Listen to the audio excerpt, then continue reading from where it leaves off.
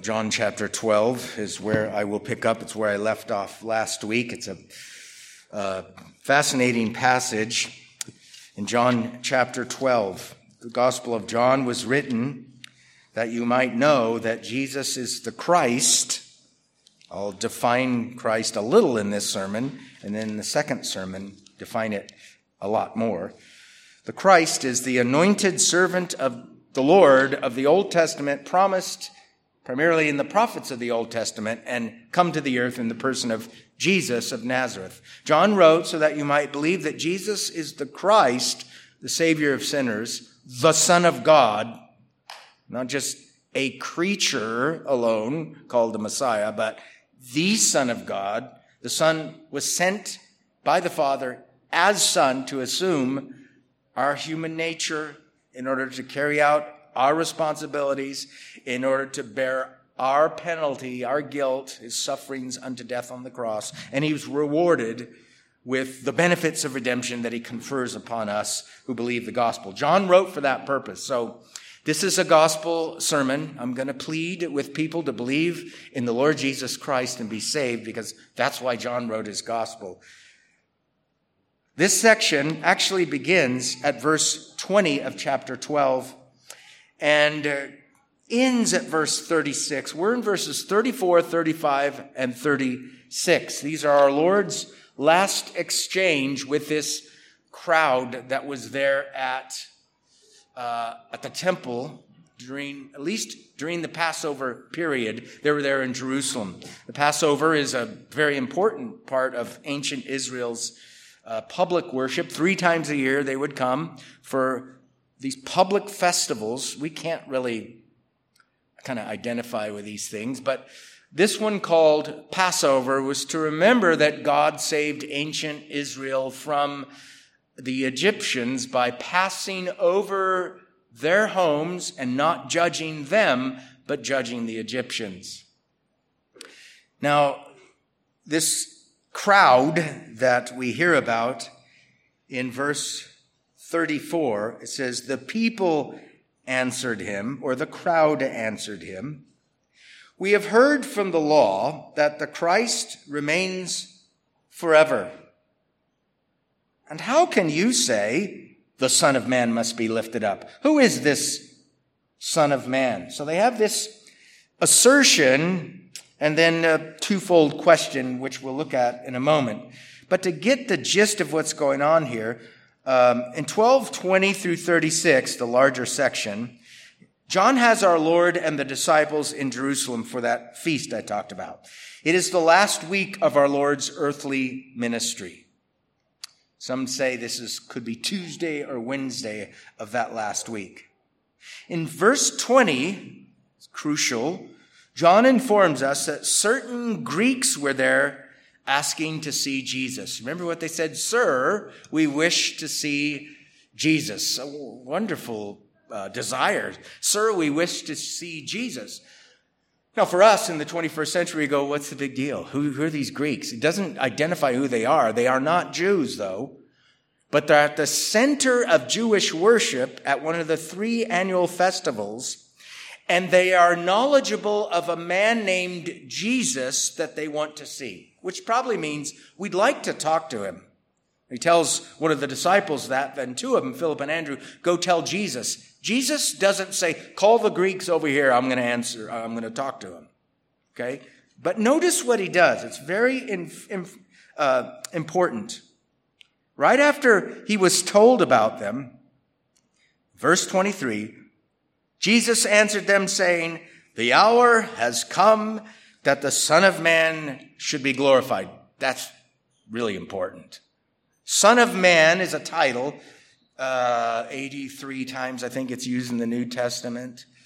In the Gospel of John, it's used like 13 times, and every single time it's a self-identifier. It's a title taken by our Lord upon himself, spoken by our Lord about himself. One time, somebody else uses it. I already read it. Verse 34, we have heard from the law that the Christ remains forever. And how can you say the Son of Man must be lifted up? Jesus identified himself earlier as the Son of Man. Now the hour has come that the Son of Man should be glorified. Right after he heard that Gentiles were there, and if you dig deep into the Old Testament, you don't have to dig that deep, and read Daniel 7, you go, oh, Jesus is claiming to be the Son of Man in this vision that Daniel had about the future, who, after he lived on the earth, ascends to the Ancient of Days and is given dominion and a kingdom and the peoples of all the earth to obey him. So Jesus uses that title of himself right after he hears about these Greeks there. And then in verse 27, now my soul is troubled. Now that's interesting. Why would his soul be troubled? Well, some of you know, especially if you were here last week, in the last several weeks, that right before verse 34, where the crowd responds to him, in verse 32, he says, and I, if I am lifted up from the earth. Verse 33 says he said this signifying by what kind of death he would die. So Jesus says, I'm going to die. Before that, he says, now my soul is troubled. What do you think he's troubled about? The type of death he's going to die. Not just that it's going to be horrid physically. You know, he's going to be crucified. Well, I'm going to be crucified. Because as some of you know the history of martyrdom, there have been many martyrs throughout the history of the church that at some point during their being persecuted, they just kind of have this quiet power coming over their souls. And they basically say, Lord, forgive them, for they do not know what they're doing. And they die triumphantly without screaming and yelling like I would apart from the grace of God. Jesus isn't screaming and yelling inside like, oh, I have to die this way. He's contemplating something more than just crucifixion. He's concentrating on the fact that he is going to be made a guilt offering for sinners. In other words, guilt means we are justly liable for punishment because of our sins. Christ takes our just liability for punishment and the punishment itself upon himself so that we can sing the deepest stroke that pierced him was the stroke that justice gave. If we were there when Jesus was lifted up from the earth, we wouldn't be going, wow, look at the deepest stroke that pierced him. It's the stroke that justice gave. Can you see justice being inflicted on the Son of God? No. But that is the deepest stroke that pierced him. That is the agony of the cross. And he's looking toward that, and it troubles his human soul. Our Lord is triggered by the presence of the Greeks. He uses that title from Daniel 7, Son of Man, once again. And in Daniel 7, it speaks of a day when a prophetic figure ascends to heaven, was given dominion and glory and a kingdom, that all peoples, nations, and languages should serve him. His dominion, now watch these languages, an everlasting dominion which shall not pass away, and his kingdom the one which shall not be destroyed. Look at verse 34. We have heard from the law that the Christ remains forever. His dominion is an everlasting kingdom, and his kingdom the one which shall not be destroyed. Pretty clear there, isn't it? Right where the phrase Son of Man comes from, there's this some sort of eternal, everlasting aspect of something given to the Son of Man.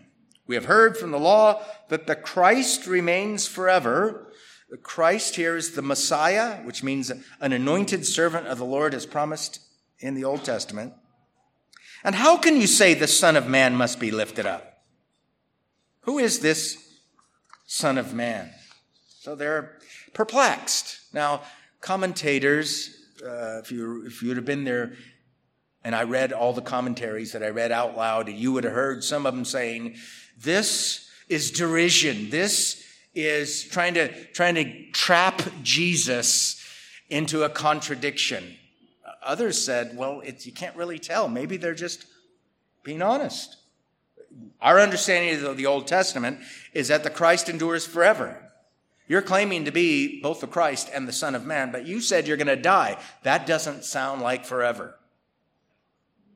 If you die, you're done.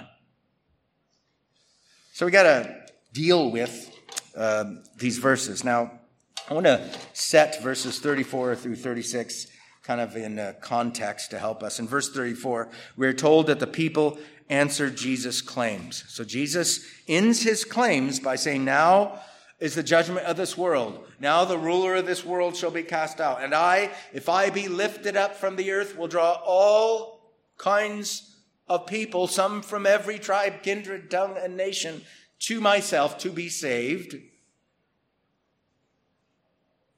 He said this signifying by what kind of death he would die. Then the crowd, or then the people respond. So it comes right after Jesus' claims that end with this triumphant claim of lift me up from the earth, which means death by crucifixion.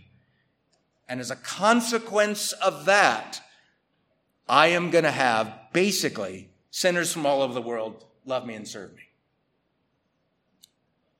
In verses 35 and 36, our Lord responds to them. And these are our Lord's last public words before his arrest and trial. Notice his response. It's kind of odd. After they say, who is this Son of Man? Then Jesus said to them, a little while longer, the light is with you. Walk while you have the light, lest darkness overtake you. He who walks in the darkness does not know where he is going. While you have the light, believe in the light, that you may become sons of light. Then John says, these things Jesus spoke and departed and was hidden from them. What kind of answer is that? We'll have to deal with that when we get there. But notice as well, at the end of verse 36, John makes that little apostolic kind of a side comment. These things Jesus spoke and departed and was hidden from them. This has happened before where Jesus says something during a controversial conversation with others and then suddenly kind of slips out. Probably here due to the fact that he didn't want their derision, if it was in their souls, to rise to the point where it boiled over and out and they grabbed him and killed him prematurely or something like that. But notice what happens right after that. John gives his own thoughts on the unbelief among the majority of Jews who saw and heard Jesus. Verse 37, but although he had done so many signs before them, they did not believe in him, that the word of Isaiah the prophet might be fulfilled, which he spoke. And he goes on and on and on. And it's kind of an apostolic side comment.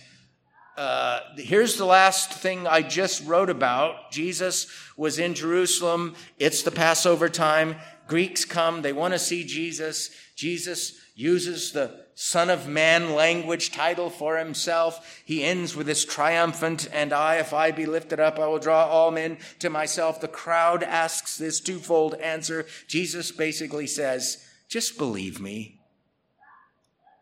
And then he leaves. And then John says, oh, by the way, there's a history of unbelief among the people that were there and saw him and heard him, saw the miracles. Then a voice from heaven came saying, these people heard the voice from heaven. What is it? It's thunder. It's like, you know how people say, if I was there and heard the miracles, man, I would have believed. They were there. They heard, they saw. They did not believe. So we have this interesting commentary in 37 and following that we'll get to in the weeks ahead. So let's look at verse 34 first. Verse 34, the crowd responds to Jesus' claims. Okay, claims were made first. If you have a red letter edition, it's all in the red letters. It's right there for you to see in red letters, okay? Massive claims in a certain context where Greeks were present and Jews were present during the Passover, which, by the way, who's our Passover? Christ is our Passover. God passes over us and judges him instead of us. The Son of Man language is used. The death of our Savior is proclaimed by the Savior himself. And then the crowd responds. Note their assertion. We have heard from the law that the Christ remains forever. Now, there are some times when the law refers to the law of Moses only. There are some times, like in John 10, where the law actually referred to Psalm 82. Other places in the New Testament, writers or speakers will reference the law, and they mean by that the entirety of the Old Testament. I think that's what's meant here. They're making an assertion. We have heard from the law that the Christ remains forever.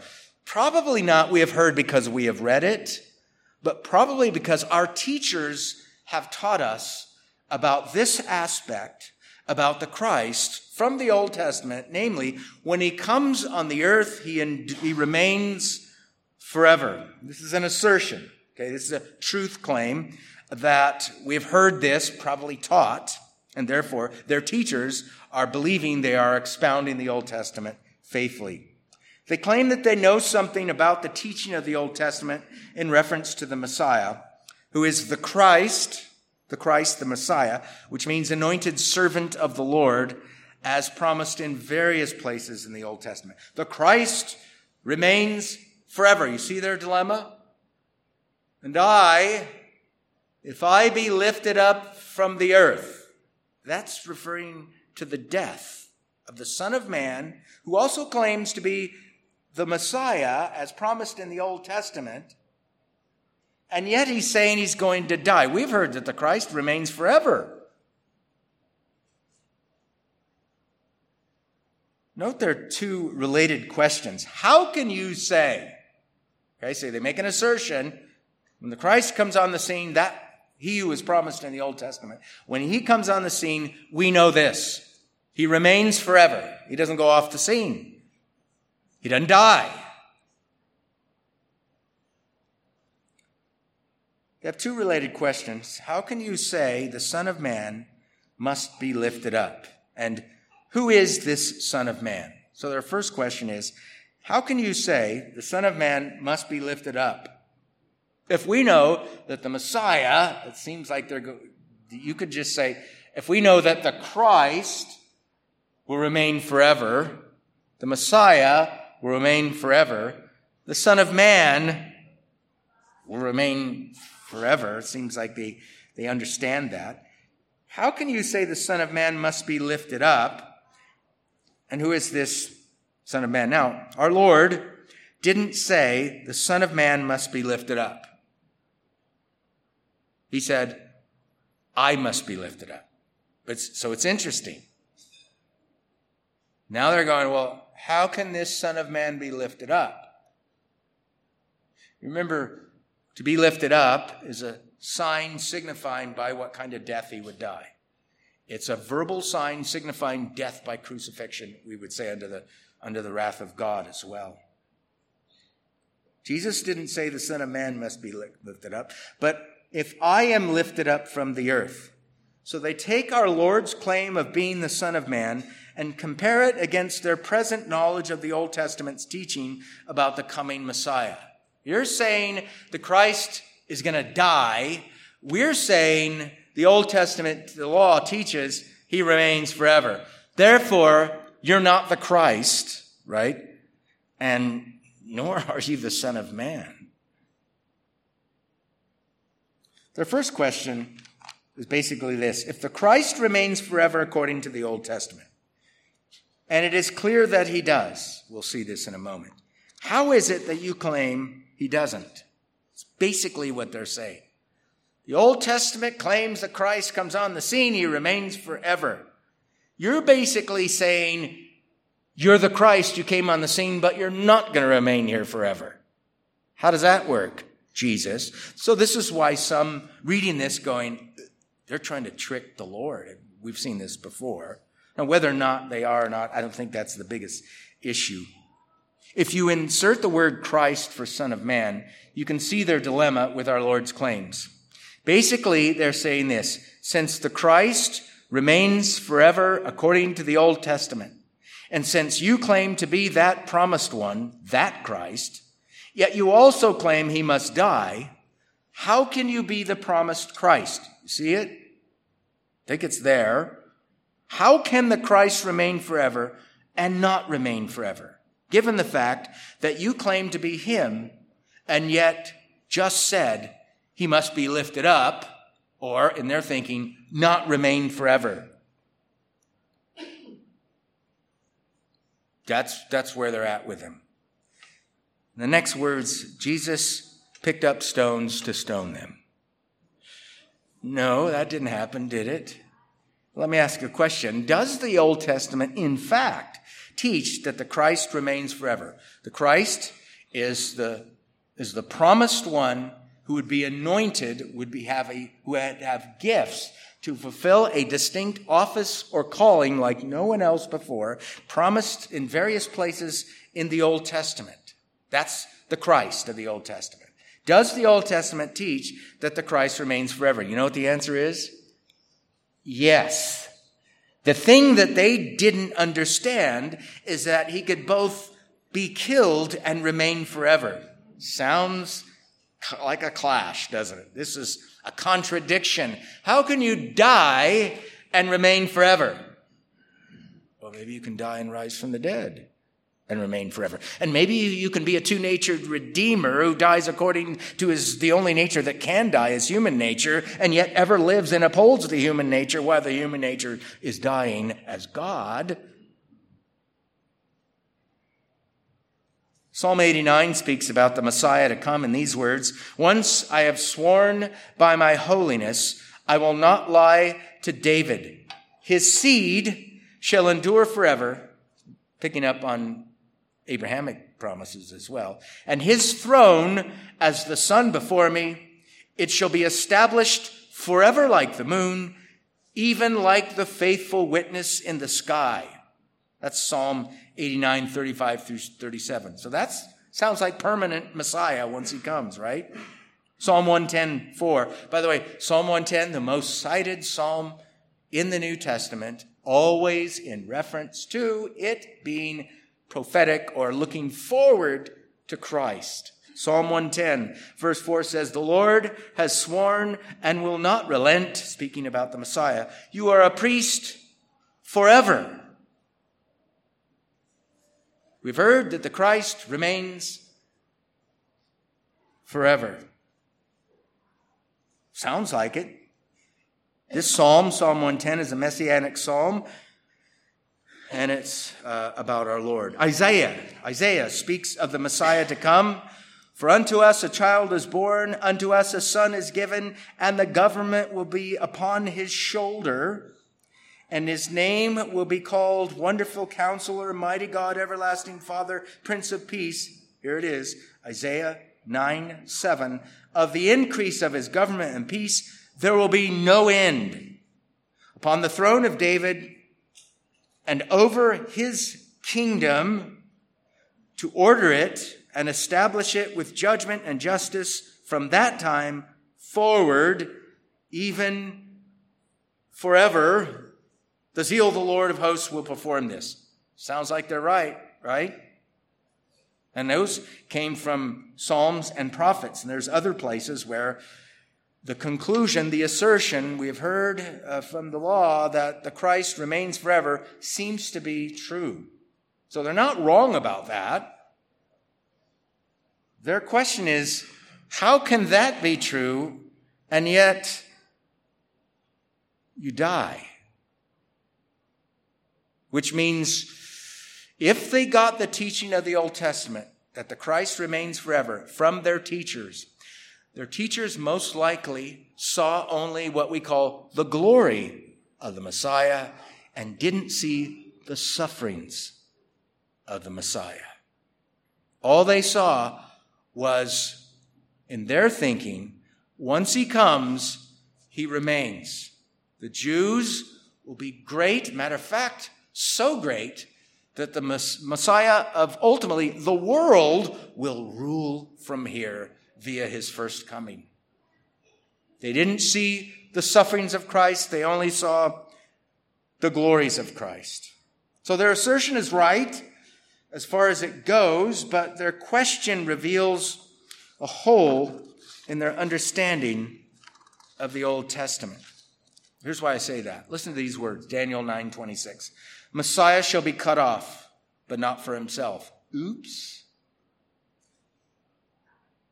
Messiah shall be cut off. There's a note in the New King James Version, experience the death penalty or something like that.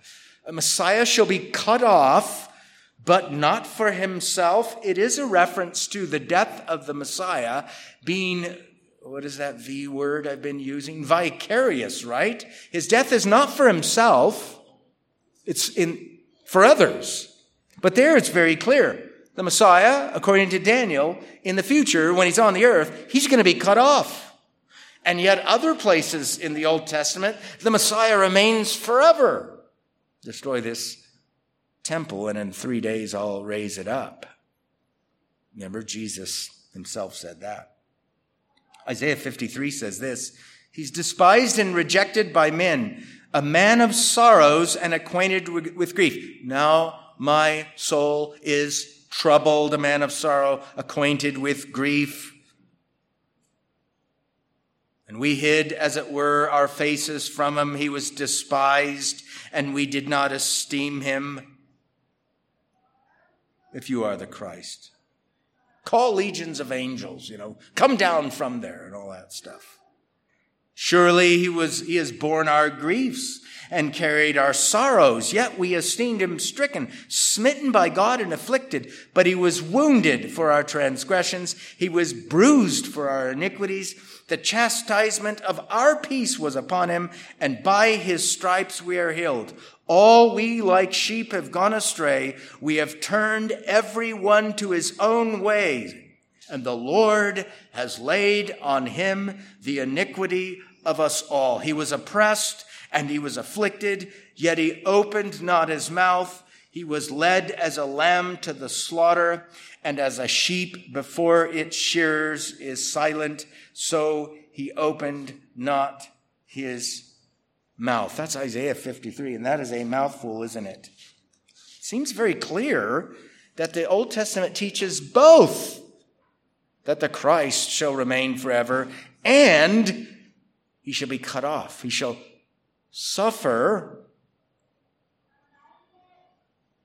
but not for himself, but in the place of others. Now, I've told this story before. I think this was going on in the New Testament. I was on a plane one time, and there was a young lady sitting next to me, and you know how you don't go like this. You just sit there with a straight face, and your eyes go that way. And you look at this text she had open, and she was reading it. I could tell. I knew it was Hebrew script. That's about all I knew.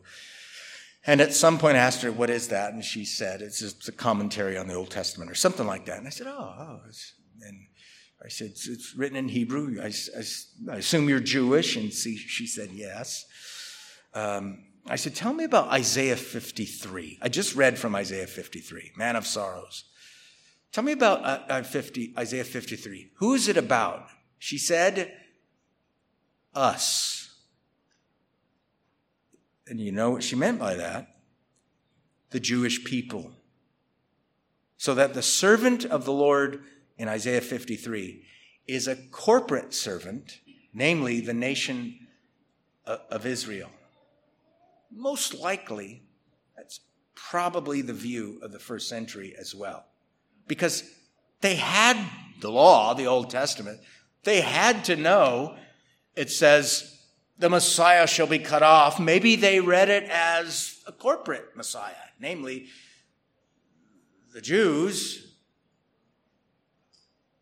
will be cut off, which they were.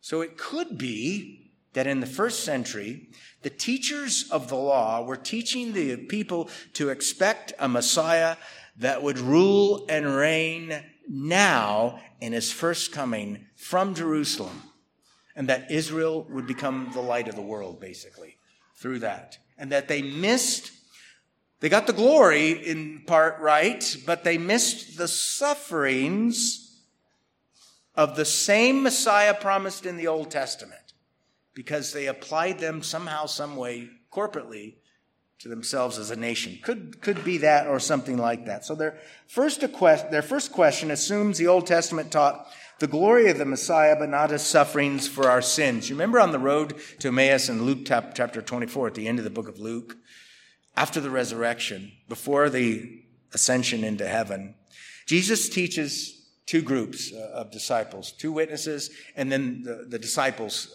the 11 come. And he basically chides, well, he doesn't basically chides them. He chides them. He says, look, you should have known that the Old Testament, that the law, the prophets, and the writings predicted these days, namely the days of the Christ, who should suffer and then enter into his glory. That's Luke 24:25 or something like that. If you go fast forward several verses later when all the disciples, the 11 original, are there with him, he says the Old Testament teaches that, the law teaches that the Messiah should suffer and be raised on the third day. Okay? So entering his glory and being raised on the third day is the same thing in different words. But the thing of it is he's saying, he acknowledges the glory upon the resurrection. And then he says, you should have known both the sufferings and the glory. Both were taught in the Old Testament. The first century Jews didn't have a category for a suffering Messiah. And that's why a lot of times when you read about them, they appear to be smug and self-righteous. You know, if you don't have a category for a suffering Messiah, you don't need a savior. You just need a king to beat all the rest of the people up. If you have a category for a suffering Messiah, then you have to ask the question, why would this Christ who remains forever suffer? Messiah will be cut off, but not for himself. There's a clue, right? Whatever this cut off means, death. It's not for himself, but it's death for someone else. Death is the justice of God executing itself, terminating on guilty people. The Son of God incarnate assumes guilt, a liability to punishment. He suffers to the point of death, even death on a cross, but not for himself, but for others. He became one of us, yet without sin. He who knew no sin became sin on our behalf, that we might become the righteousness of God in him. There is that transaction that took place where he assumed our nature, he assumed our guilt. He suffered. They didn't have a category for that. Now, we don't want to be too hard. Well, I don't want to be too hard on these people, okay? Because I read the Bible. I recommend you read it too. And we could sit here going, oh, eggheads, stubborn, stiff-necked, rebellious. All those things are kind of true.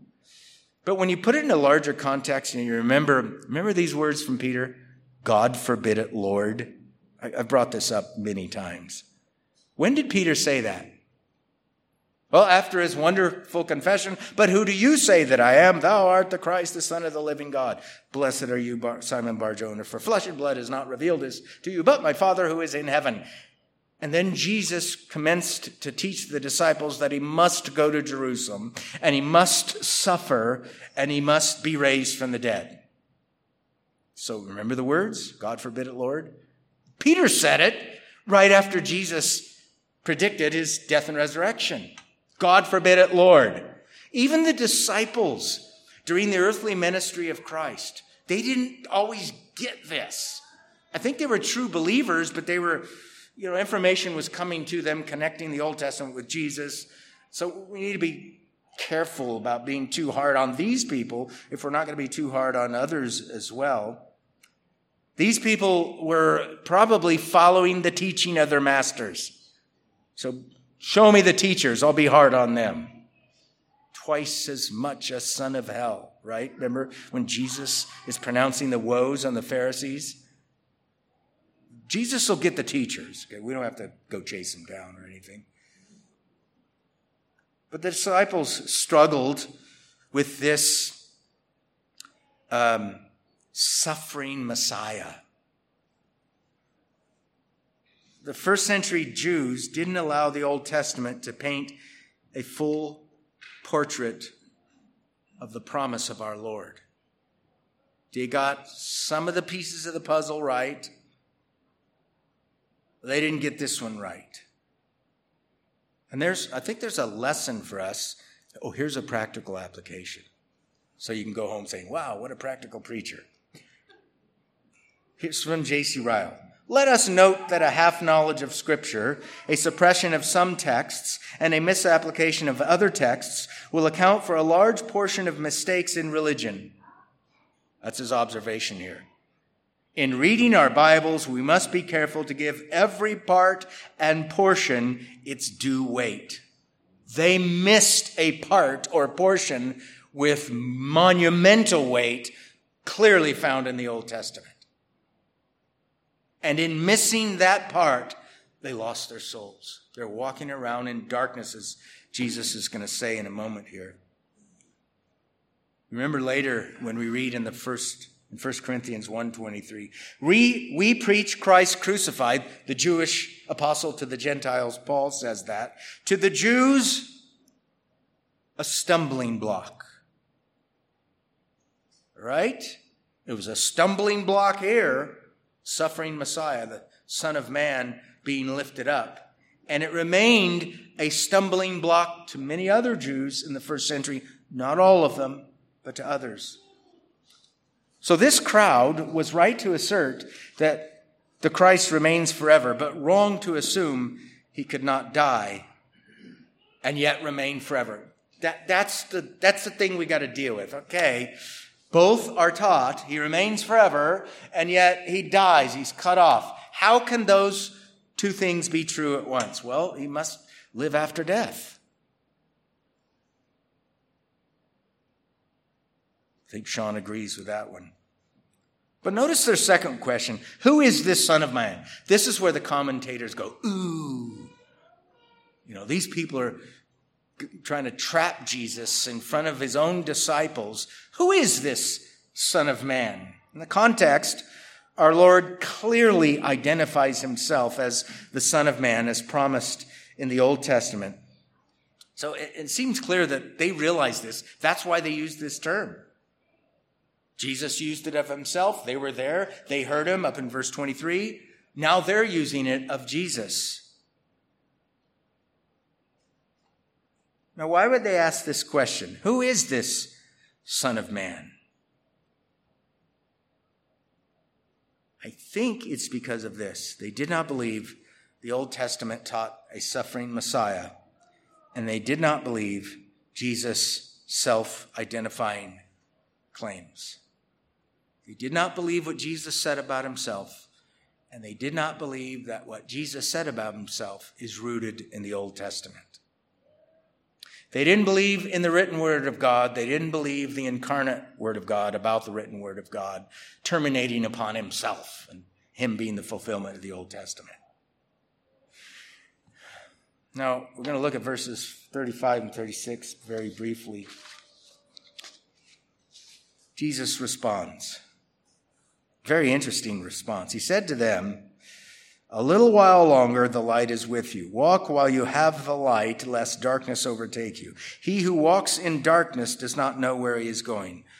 While you have the light," kind of explains what walking is, "believe in the light that you may become sons of light." John adds this interesting observation. These things Jesus spoke and departed and was hidden from them. Now, the response of our Lord is very instructive. Whether or not the crowd's response was an honest inquiry or words of derision, mockery, and contempt is not really the point. You might be sitting there going, but I like a good argument, I like a good fight. I don't know if that's really what's going on here. It could be, maybe not. That's not the point of the passage. The point of the passage is their unbelief, though. That's the point. in the face of our Lord's verbal claims and in the face of what we are told happened in verse 28. Father, glorify your name. Then a voice came from heaven. The Jews seek signs. Remember what Paul said? Did they get signs? They sure did. The Gospel of John is the book of the signs of Christ's miracles. A voice came from heaven, a sign came. I have both glorified it and will glorify it again. So here we have the self-witness of the incarnate Son of God, the Son of Man, and Messiah. And so we can say neither the self-witness of the incarnate Son of God, the Son of Man, and Messiah, nor a voice from heaven could convince the crowd of the veracity of our Lord's claims, right? He's claiming it, his own self-witness, and heaven says, listen to him, basically.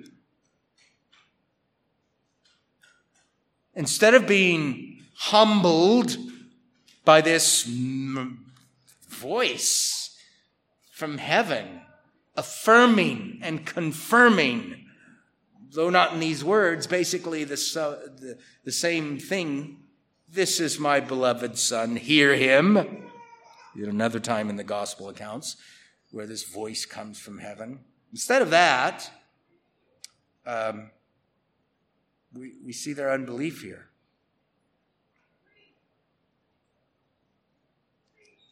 So what does he do? He calls them, this is what Jesus does, okay? In the face of them not believing his self-witness about himself, and the voice that came from heaven that basically says, you better believe him. And then they ask these questions. What does Jesus do? Jesus basically says, whatever. You better believe. While the light's here, you better believe in the light. He identifies himself as a light, and some of you know that he does that in many places in John's gospel. A little while longer, the light is with you. Walk while you have the light, lest darkness overtake you. He who walks in darkness does not know where he is going. Now, I was thinking earlier this week, okay, have you ever played the game? I used to when I was a kid. I'm not a kid anymore, so I don't play this game. Either close your eyes totally and try to walk around someplace, or like I did with I have one cousin that's a lot younger than me. My aunt was really old. She had this baby. And I was playing with her at our house, and I put a blanket over my head, and I started walking around, and I couldn't see, and I tripped, busted my lip, and it was so stupid. But I couldn't see. I think I tripped over what do you call those things? Hammock? No, not a hammock. Hassock? Something like that, a little thing for your feet. And I tripped and got really hurt. I was walking in the dark. I think that's better than trying to imagine somebody out in the desert with the light of the moon maybe helping them, because you can see some things. He's talking not about physical stuff here. He's talking about their souls. If you don't believe in the light, you're going to be walking around in the darkness. You're going to be saved. You're going to be lost. You can't find your way, and you're going to actually make life worse for you. You're going to trip and stumble and bang your head. And someday, you'll be smashed. Not by yourself, but in virtue of your own sins and guilt. It's as if our Lord is saying, I will be lifted up and yet rise from the dead, then depart. As I've said many times before, I am the light. Believe in me and become sons of light, or sons of God. He gave to some the right or the authority to become children of God. John 1, this is an echo of John 1, who were born not of the will of flesh nor of the will of man, but of God. And now he says to these people I am the light. Believe in me and become sons of God. I am the Son of Man. I am the Messiah who will be cut off and rise from the dead and remain forever. He's assuming all that stuff's true. And when he says, believe in me as the light, he means believe in me as the Messiah, the Son of Man, who remains forever and yet who is cut off, destroy this temple, and in 3 days I'll raise it up. These are gospel words to these people. These words of our Lord contain both a promise and a threat. Believe in the light, that you may become sons of light. There's the promise. And walk while you have the light, lest, here's the threat, lest darkness overtake you. He who walks in darkness does not know where he is going. Now, could it be that our Lord is here warning these Jews? I think so. Basically, a day will come when the conveyors of my message will turn from the Jews to the Greeks. When I first read that in some of the commentaries, I'm going to prove it. Prove that someday in the future, the conveyors of the message about Jesus as the Christ, the Son of the living God, prove that it goes from a Jewish-centered evangelistic approach to the Greeks. All you have to do is read the New Testament, right? This happened in Acts 13 through Paul and Barnabas. It was necessary that the word of God should be spoken to you, Jews, first. But since you reject it, behold, we turn to the Gentiles. You keep reading, it says, and the Gentiles praised God. I think one of the reasons in the wider context is because this light that they were bearing, the light of the Messiah through their spoken words, is actually connected to Old Testament prophecies about a light bearer in the future that would be a blessing to the nations of the earth. Could it be that this threat is the threat of judicial hardening on the Jewish people in the first century? I got a few of those. You know, if you read Matthew 24, and you read it as the destruction of Jerusalem in AD 70, then you can go, ooh, maybe that's evidence of this as well.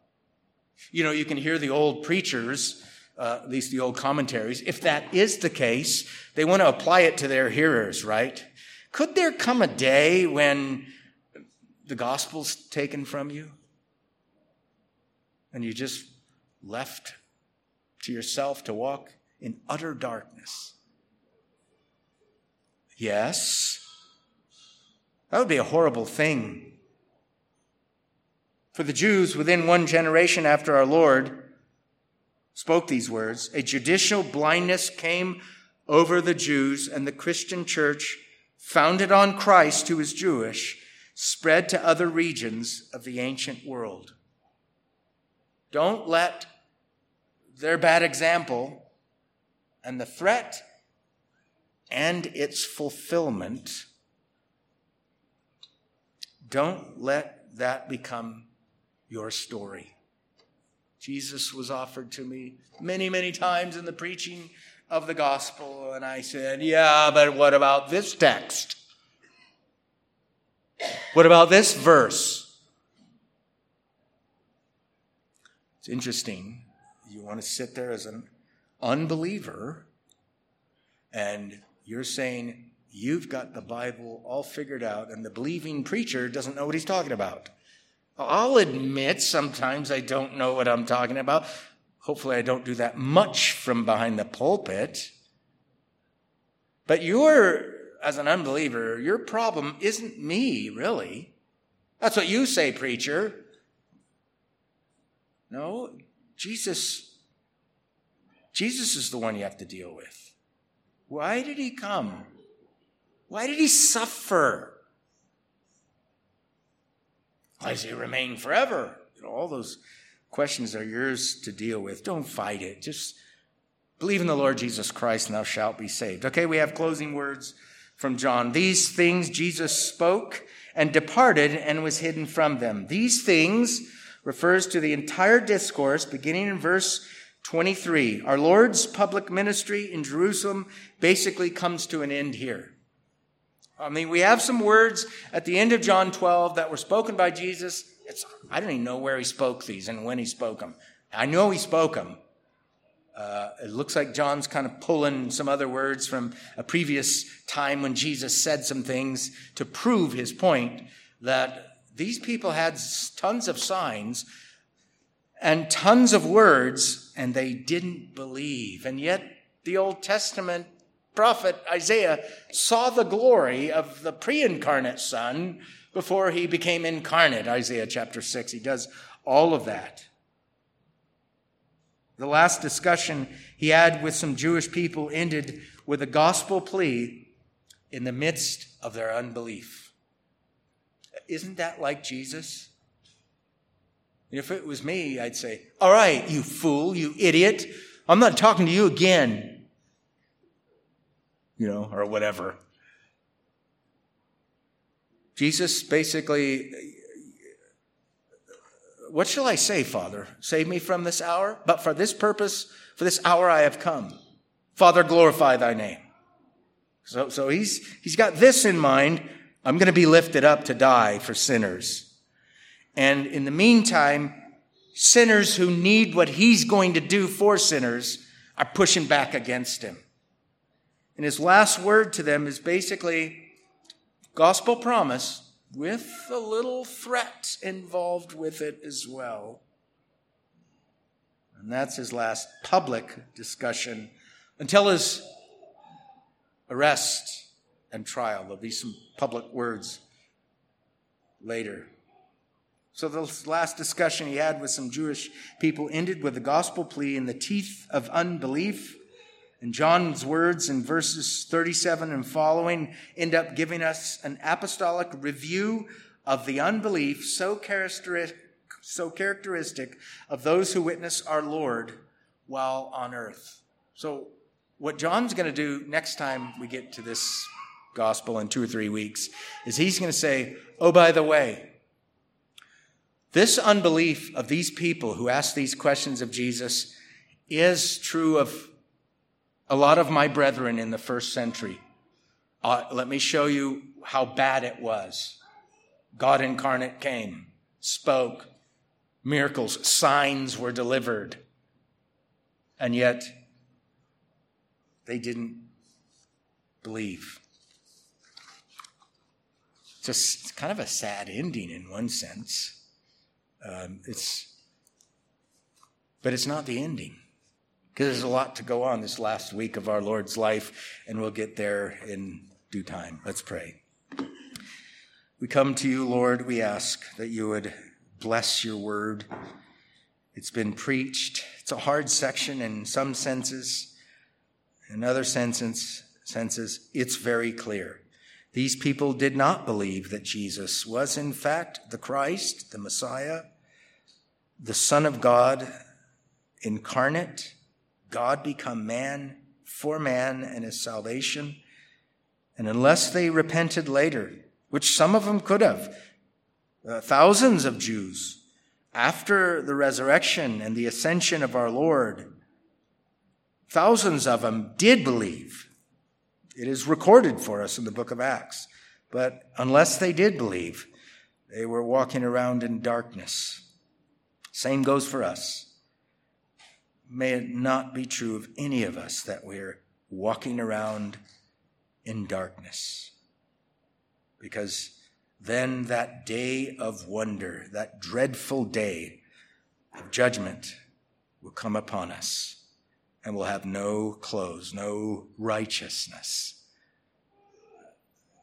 no forgiveness of sins. May that not be true of any of us. Now we ask your blessings on your word in Jesus' name. Amen.